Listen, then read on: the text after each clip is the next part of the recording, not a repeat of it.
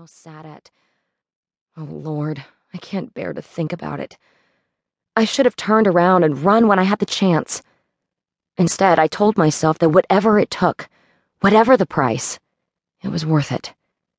If he were the goddamn devil himself, it didn't matter, just as long as he helped me. But that was 3 long weeks ago, and my decision to make a deal with this evil man had bought me nothing more but time to think, mostly about my fears. Fears I now knew inside and out. Fears that pecked away at the flesh of my soul like hell's vultures while I sat in a giant empty loft that no one ever visited, with a phone that never rang, except when he called. The clock on the wall struck 6, the witching hour.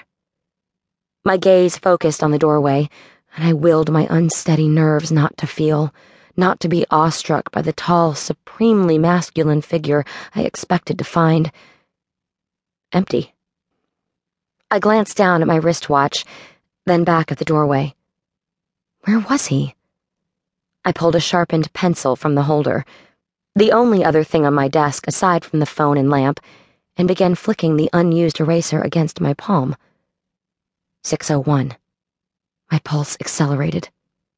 He'd never been late. Not once. Had the evil bastard skipped town without holding up his end of the bargain? It's not like there was anything in this office he couldn't leave behind. 2 desks, 2 chairs, and 2 brass lamps. No computers, no mail, no clients. It was unsettling.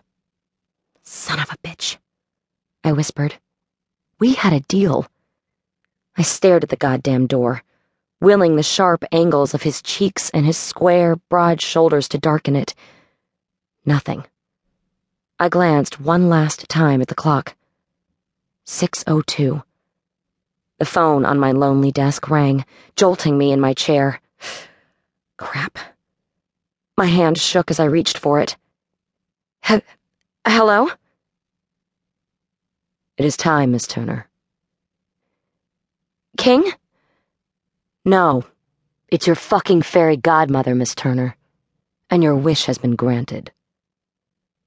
I was speechless. Not because of what he said, but because his voice had such a crippling effect on me. In a million years, I'd never be able to articulate how he so rigidly divided my mind from my body. Hate and desire, my 2 halves sickened by each other. Miss Turner. I opened my mouth, but nothing came out. As usual, Miss Turner, I find myself questioning the value of our arrangement. One would expect his assistant to process the ability to speak, at the very fucking least. I wanted to tell him that he was the devil. The goddamn devil. Instead, I eked out 2 tiny words.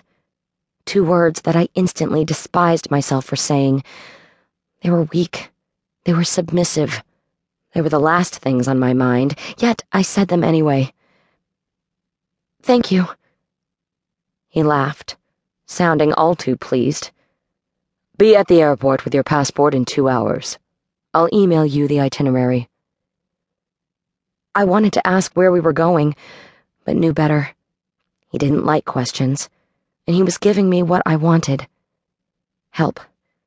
At least, I hoped. And Miss Turner, he added. Yes? Pack light. None of those fucking useless heels. Where we're going, you'll only need your wits. Anything else is just dead weight. The phone clicked. King? The angry sound of a busy signal poured through the receiver. Once again, I found myself wondering who I'd gotten myself mixed up with. He's the man who can find anything, Mia. Anything. For a price. If that was the case, would he find the one thing in this world I couldn't live without that had been taken from me? I'd never know if I didn't go. 4 weeks earlier, San Francisco. Honey, you look a little pale, said my mother.